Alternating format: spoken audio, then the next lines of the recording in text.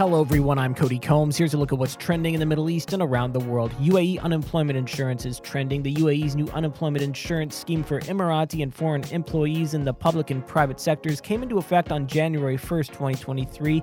The Social Security program, called the Involuntary Loss of Employment Insurance Scheme, will pay Emiratis and residents a cash sum for 3 months if they lose their jobs. First announced in May, it aims to provide a decent life for workers in the UAE until they find another job, according to the program's website. Jordan's Crown Prince is trending as well. Jordan's Crown Prince Hussein bin Abdullah is to marry fiancée Rajwa Al Saif on June 1st. The date was announced by the Royal Hashemite Court on Saturday, accompanied by a photo of the couple. Their engagement was announced in August when their families gathered at Miss Al Saif's family home in Riyadh. Their nuptials will come days before the Crown Prince's parents celebrate their 30th wedding anniversary. Arab economies are also in the mix as well. Arab economies are set to expand this year and the next as they continue to recover from the COVID-19 pandemic, record lower inflation rates, and benefit from improved fiscal positions, the UN said in its latest survey. The gross domestic product of 22 Arab countries is forecast to grow an average of 4.5% in 2023 and 3.4% in 2024, albeit at a slower pace from 5.2% last year,